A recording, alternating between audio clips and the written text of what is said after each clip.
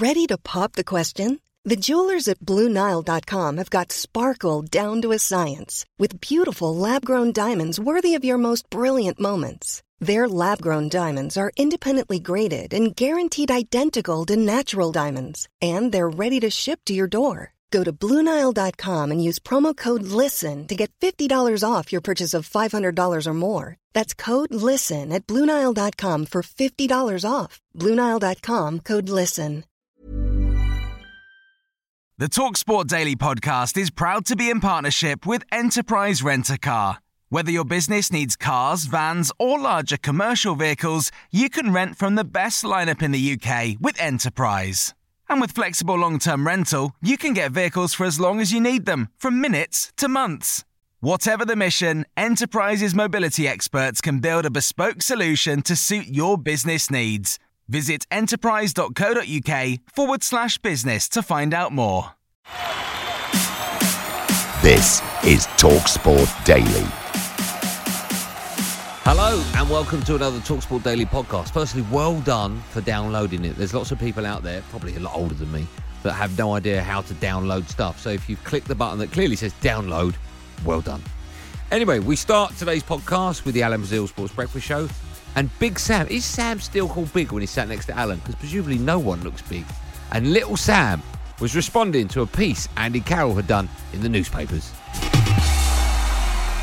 He's ill-advised by doing that article, as far as I'm concerned. He's going to put himself in a position where he's opening himself up for criticism by not being professional enough, by not knowing who Liverpool players are, particularly in that article. It's really, really ill-advised him doing that. Don't know why he's done it, but it's out there. And obviously there'll be a lot of talk about the fact that what Andy Carroll is as a person, not just as a player now, by making those statements. A lot of people would say that's incredibly unprofessional, but I'd agree with you from that point of view. But the man is the man, and that's what he is. What's more important for Steve Bruce, whether Andy Carroll knows who he's playing against or he doesn't, and whether he knows that as long as he gets out on the field and is as fit as he can be, he will be a massive handful for Premier League central defenders and defenders this season. It's all going to be down to the success of Andy Carroll and Steve Bruce, for me, on whether you can get Andy Carroll fit and keep him fit, because this man will score goals and will provide an awful lot of handling by the central defenders throughout the Premier League, and a lot of them won't be able to do it, Alan. It's quite clear that Brucey needs some firepower to get them out. Not trouble, it's 2 games in, but to see a bit of light at the end of the tunnel and get out of this rut. He may be tempted to bring Andy back too early, and that would be a mistake. That would be a dreadful mistake, because obviously the number of injuries and operations Andy's had now is considerable, and he's 30 now, and it's time for Andy to be, if he wants a career back at Newcastle, to be even the most professional he's ever been in his career by doing all the rehab work that's outside the training hours. That means early in the morning, doing the strength and conditioning with the sports science lads, doing the training with the lads that suits Andy, just being available for the Saturday, and then taking out of even the day-to-day training and make sure he's fit to be selected. And I think that is a big decision by the sports science medical staff and the manager at Newcastle to try and keep Andy fit, and tell him that once he's fit and plays a few games, it's not a case of just training and going home. It's a case of doing all the rehabilitation that keeps him as strong as possible to avoid any more injuries. Michael Chopra, the former Newcastle striker, was on Big Al's show alongside the former Geordies boss, Tiny Sam Allardyce. Yeah, the attitude from the players was disgusting, to be fair. Once the first goal went in, some of them dropped their heads, and you're expecting to go to Norwich and try and at least get a point, if 3 points. a newly promoted team coming into the Premier League, not really spend any money. You'd expect Newcastle to be doing better than what they did, especially with the players they've brought into the club. Michael, can you see Brucey getting out of this, or is he going to be under pressure Christmas time? Look, I've spoke to some of the players at the club, and I won't mention any names, but the senior players, and under Benitez, everything was drilled into them on the training pitch. The team shape, how they're going to play every day. And Bruce has come in, and whether it's Bruce or whether it's Agnew or Clement, some of the players don't know their jobs. They're not really working on the shape. So did you not know your job when you played? Well, I knew my job, yeah, but... So did you need your coach to tell you every day what your job was? But Newcastle United, them players for 2-3 years have overachieved, and that's probably under Benitez. But I don't think the players are good enough in the Premier League, some of them players. So they need coached. So they're robots then? Well, they need coached. They're not good enough. Mm. Well, I don't disagree with that because, but you got to get. Everybody has a different style, and they've got to get used to Bruce's style because their careers are on the line. And how many of them players will get a better club than Newcastle? Well, exactly. Yeah. None of them, will they? Yeah, good point. No, not at all. No. On to Jim White's show now, and Jim had India Willoughby on the show, talking about the transgender cricketer Maxine Blythen playing for the Kent women's team. The issue here is that transgender has just expanded to such a breadth that it includes all sorts of persons. It's almost getting to the stage where you can walk past Dorothy Perkins and be classed as transgender. You know, in the old days, transitioning used to be you moved from A to B, you went to see a doctor, your body chemistry changed, your anatomy changed in certain ways, and you were as close as possible to how you actually felt. It's a recognised medical condition and has been for 50 years.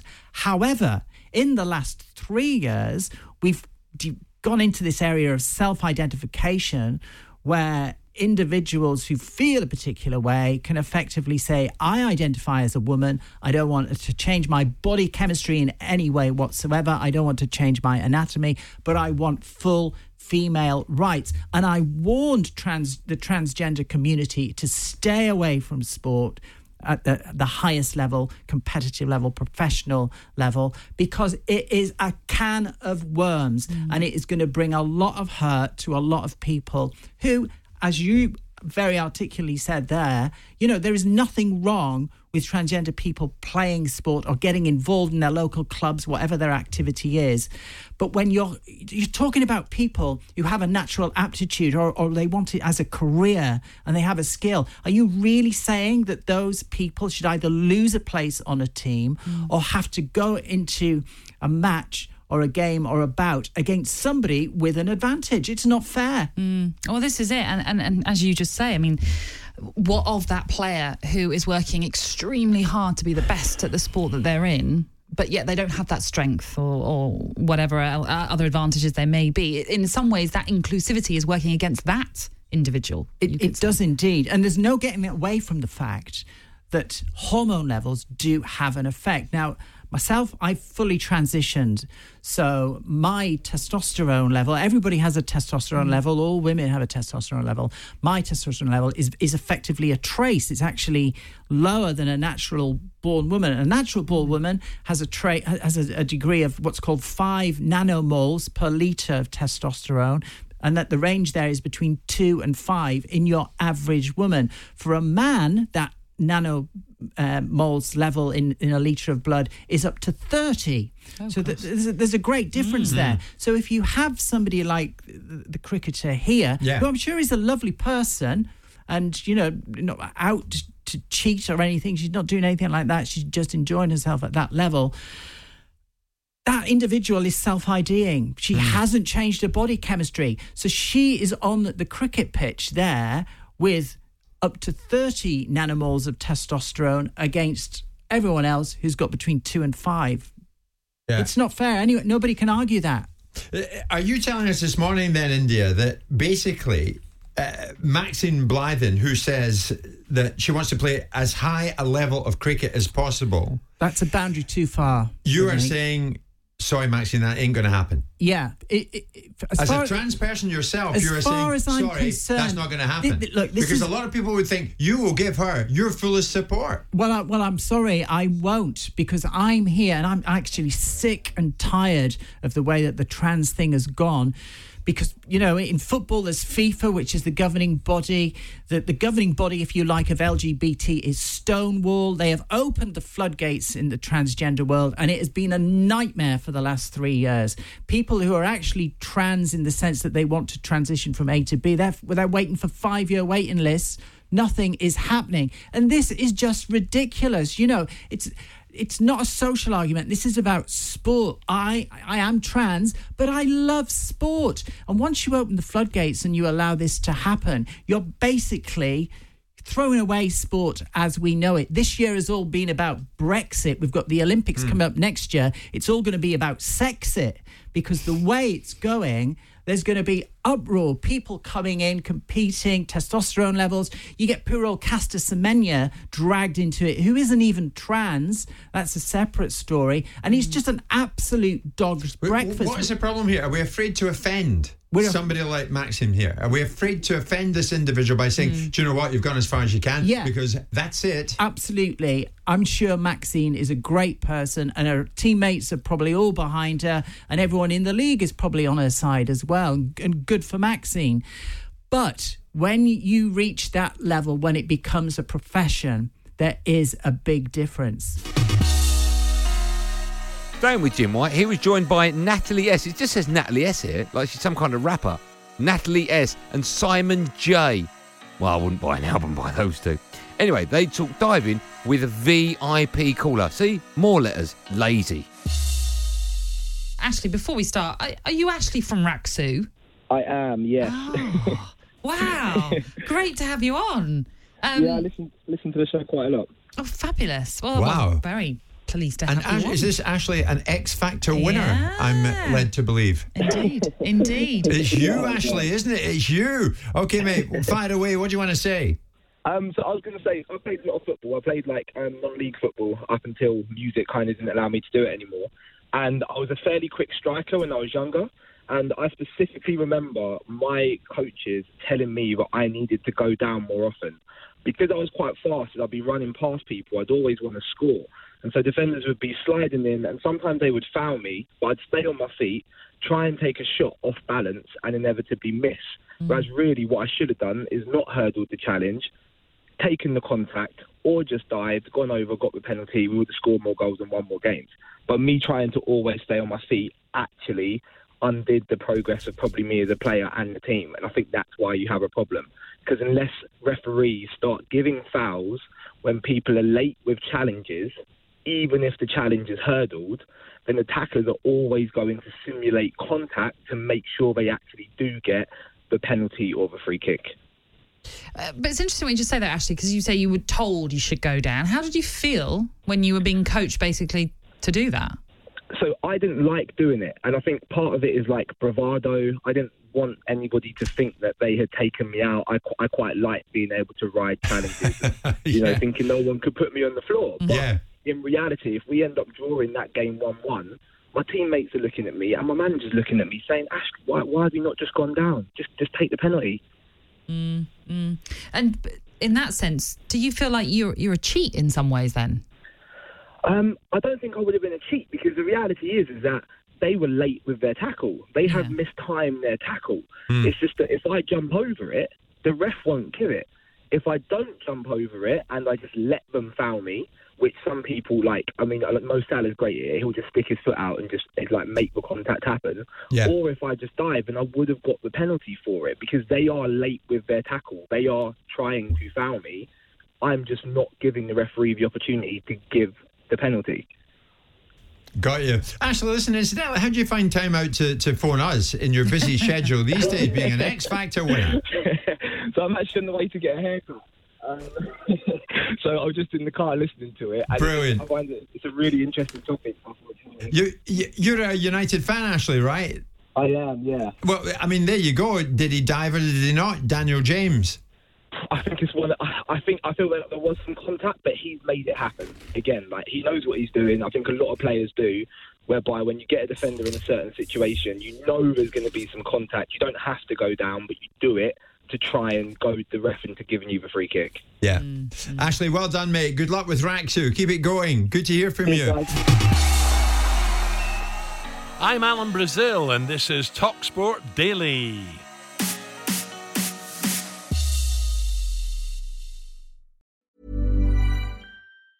Quality sleep is essential. That's why the Sleep Number Smart Bed is designed for your ever-evolving sleep needs. Need a bed that's firmer or softer on either side? Helps you sleep at a comfortable temperature? Sleep Number Smart Beds let you individualize your comfort, so you sleep better together. J.D. Power ranks Sleep Number number 1 in customer satisfaction with mattresses purchased in-store. And now, save 50% on the Sleep Number Limited Edition Smart Bed for a limited time. For J.D. Power 2023 award information, visit jdpower.com/awards. Only at a Sleep Number store or sleepnumber.com. A lot can happen in 3 years, like a chatbot may be your new best friend. But what won't change? Needing health insurance. United Healthcare Tri-Term Medical Plans, underwritten by Golden Rule Insurance Company, offer flexible, budget-friendly coverage that lasts nearly 3 years in some states. Learn more at uh1.com. This episode of the TalkSport Daily is brought to you by Enterprise Rent-A-Car. Planning to hire or share a car or van? Enterprise is there every step of the way. Whenever and wherever you need a vehicle and whatever it's for, Enterprise can help. With over 450 locations across the UK, they're just around the corner. Whether you need a weekend rental, a holiday hire, a replacement car, or you're planning a business trip, home or away, Enterprise are there to help. To find out more and book, visit enterprise.co.uk. Now, Australian batsman Travis Head was on the Alan Brazil Sports Breakfast Show talking about facing Lord Jofra Archer. I imagine also asking what it was like to have known Margaret Thatcher back in the day. Yeah, it was a little bit facing Bumrah from India during the Test summer. He just ambles in as well, and he's all on the shoulder. So we've had a little bit of experience with bowlers like that. But again, Jofra's just a different on top of that. So you've got to give yourself a chance to look at it and get a feel for it. It was tough in the first innings to pick up a little bit, just with his uncanness, and I haven't faced a lot of him. So, but I think we're very fortunate, like you said, to have Cummins, Stark, Pattinson, even Hazelwood in the nets facing him. Well, I've got to face him this morning, so fingers crossed to get through that. But they don't hold back. They are full tilt every time they bowl. They are in match zone and match mode. So that's what the coach wants. That's what we want. So looking at that, I'm prepared. I'm ready to go. I'm sharpened to that sort of pace because we're used to facing it. Yeah. Obviously, there's obviously a lot more short ball pitch bowling in the game than probably what there is at training. We still get it, but I think there's also a duty of care, and the boys want to make sure we have no broken fingers at training and no hits. We had a couple of broken arms we had our broken arm in the World Cup series. So I think that shows that the bowlers go full tilt, and I think that best prepares our batters to go out and facing Jofra. Here's Goffey on the Aussies being without Steve Smith for the next test. And a quick reminder that Drive is live from Headingley today. That's Wednesday. If you're listening to this and it's not Wednesday, A, why have you taken so long to download it? And B, pay no attention to that great link. For an England point of view, it's almost like that moment when McGrath stood on the cricket ball and England went on without him bowling in their side. And I just wonder, with Archer playing now, is it the difference? Is it the difference between winning the series and not? So it's a massive decision. The Brain Injury Association, Headway, their Deputy Chief Executive, Luke Griggs, came out. I'll give you his quotes. He said, cricket has been caught on the back foot a little bit with concussion. We thought it was an American football, rugby or football issue, but we're slowly beginning to realise it affects all sports. The reaction time of a batsman facing a 90-mile-an-hour plus delivery is incredibly small, and yet it is absolutely vital they're fully concentrated. But with concussion, the vision can be blurred and the brain can be slow at processing information. That leads to delayed reaction times, and that is just incredibly dangerous. Well, it becomes dangerous. The reaction time at 95 miles an hour is at 0.45, I think. So that's not long, is it? It's scary, isn't it? There's lots of worrying things about it, but we've discussed, remember the interview we did with Kevin Peterson at the Oval? The cricket ball is incredibly hard. But the point is that it is incredibly dangerous. this idea what you've got to do is knock somebody's block off. That's got to change. That's very old school, and that mentality surely has to change, doesn't it? It's part of the game, and I think if you speak to every cricketer out there, Ed, they'll all tell you they accept that. When Archer went into bat against Cummins, all he got was short ball after short ball after short ball, trying to intimidate him. I've joked about it now, but when I went into bat on numerous occasions against South Africa and Australia, I felt as though I had a flashing light on top of my head, because that's all they were trying to hit. Do you know what I mean? It was just like, is there a flashing light on top of my helmet? Because that's all they're trying to hit. It's like a target. And you joke about it, but I've hit plenty of people in the head. I've knocked people over, and it's been horrible. But it is part of your armoury as a fast bowler to have that fear over everyone else who's batting. And fast bowlers put fear in people's mind. Nobody likes it. People play it better than others, but no one likes it. It's about watching a ball, and it's an easy thing to say, but it's hard to do when someone is bowling that quick. The only player to hit me flush was Liam Plunkett on his debut. First ball. I went into bat, took my guard, and playing Durham, and he talked about in the lead-up to, he's one of my heroes growing up, played against Darren Goff and all that. So I wasn't really on it, and I was thinking, he's bowling okay. Same again, it wasn't from the side, so I saw it from the back in bowling. I went into bat, took my guard, first ball, bang, hit me flush. And I mean, when I talk flush, straight where the Yorkshire Rose was, the badge, on the front of the helmet. I went, wow, what was that? And it bounced straight back to him. Next ball, he bowled me a wide half volley. I swung at it, caught third man. Brilliant. Out for a duck. Again. Just very, very quickly on just one more point on this. We're saying that when you've got hit on the head, concussion is an issue. Reaction times to fast bowling, 90 mile an hour plus, is going to be an issue.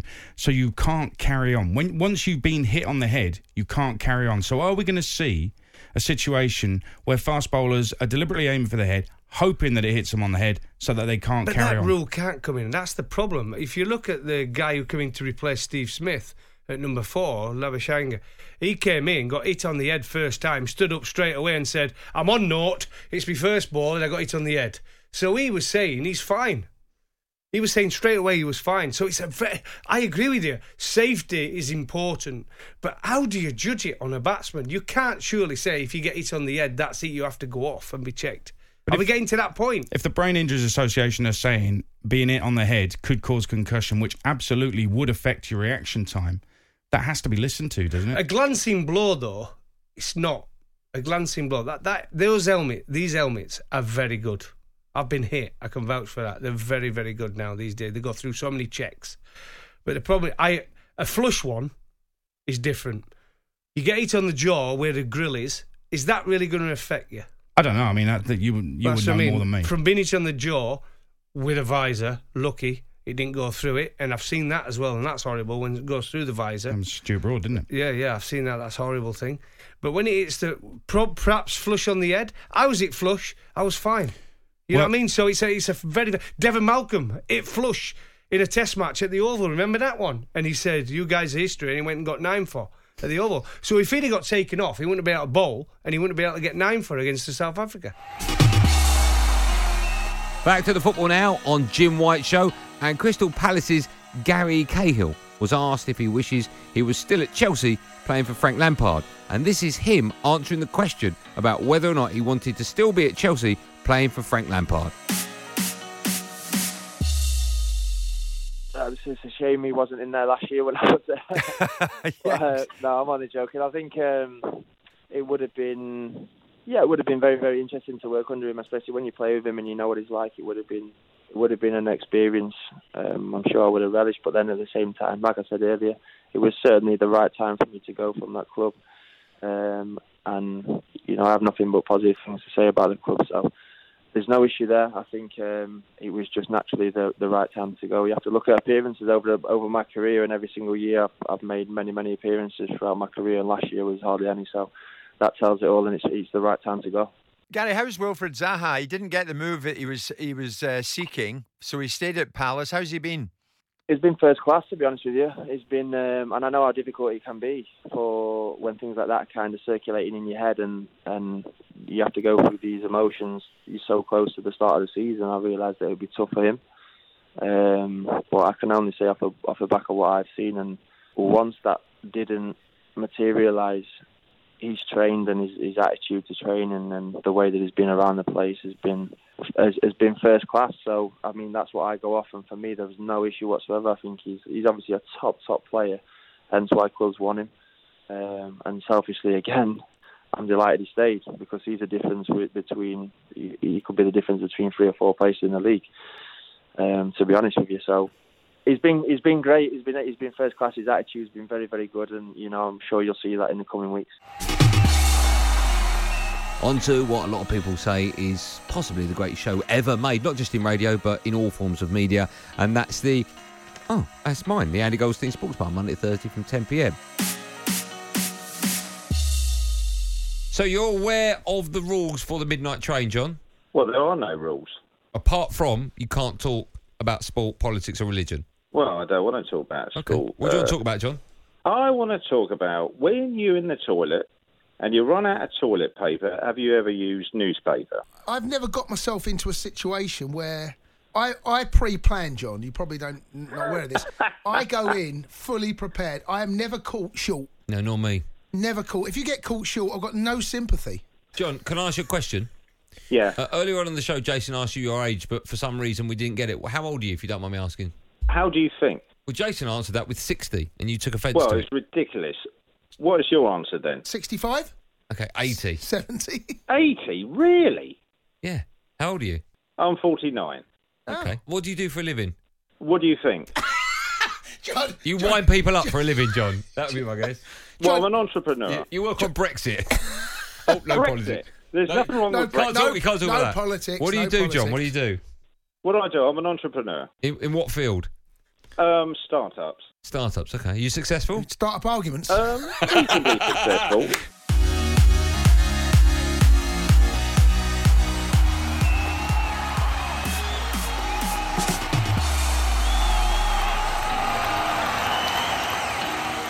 And that's it for, dare I say, another fantastic TalkSport Daily podcast. A quick reminder, in the Championship tonight, it's Leeds against Brentford from 6 p.m. That will be live on TalkSport 2. Also on TalkSport 3, you can hear the best bits of Andy Goldstein Sports Bar. On TalkSport 4, you can hear just My Sporting Life with Andy Goldstein. And on TalkSport 6, there's a documentary simply called What Happened to TalkSport 5. So thanks as always for downloading. If you haven't pressed subscribe, why not? I've told you about 40 times. It's starting to drive me. You're like my kids, you are. Oh, please, can we stay up? Yeah, but if you put the iPads down. Oh, no, I want to play them. Just put them down. You can stay up. Anyway, press subscribe and you will get this little beauty every day in your inbox free of charge. Thanks for downloading. Enjoy. That was a podcast from TalkSport.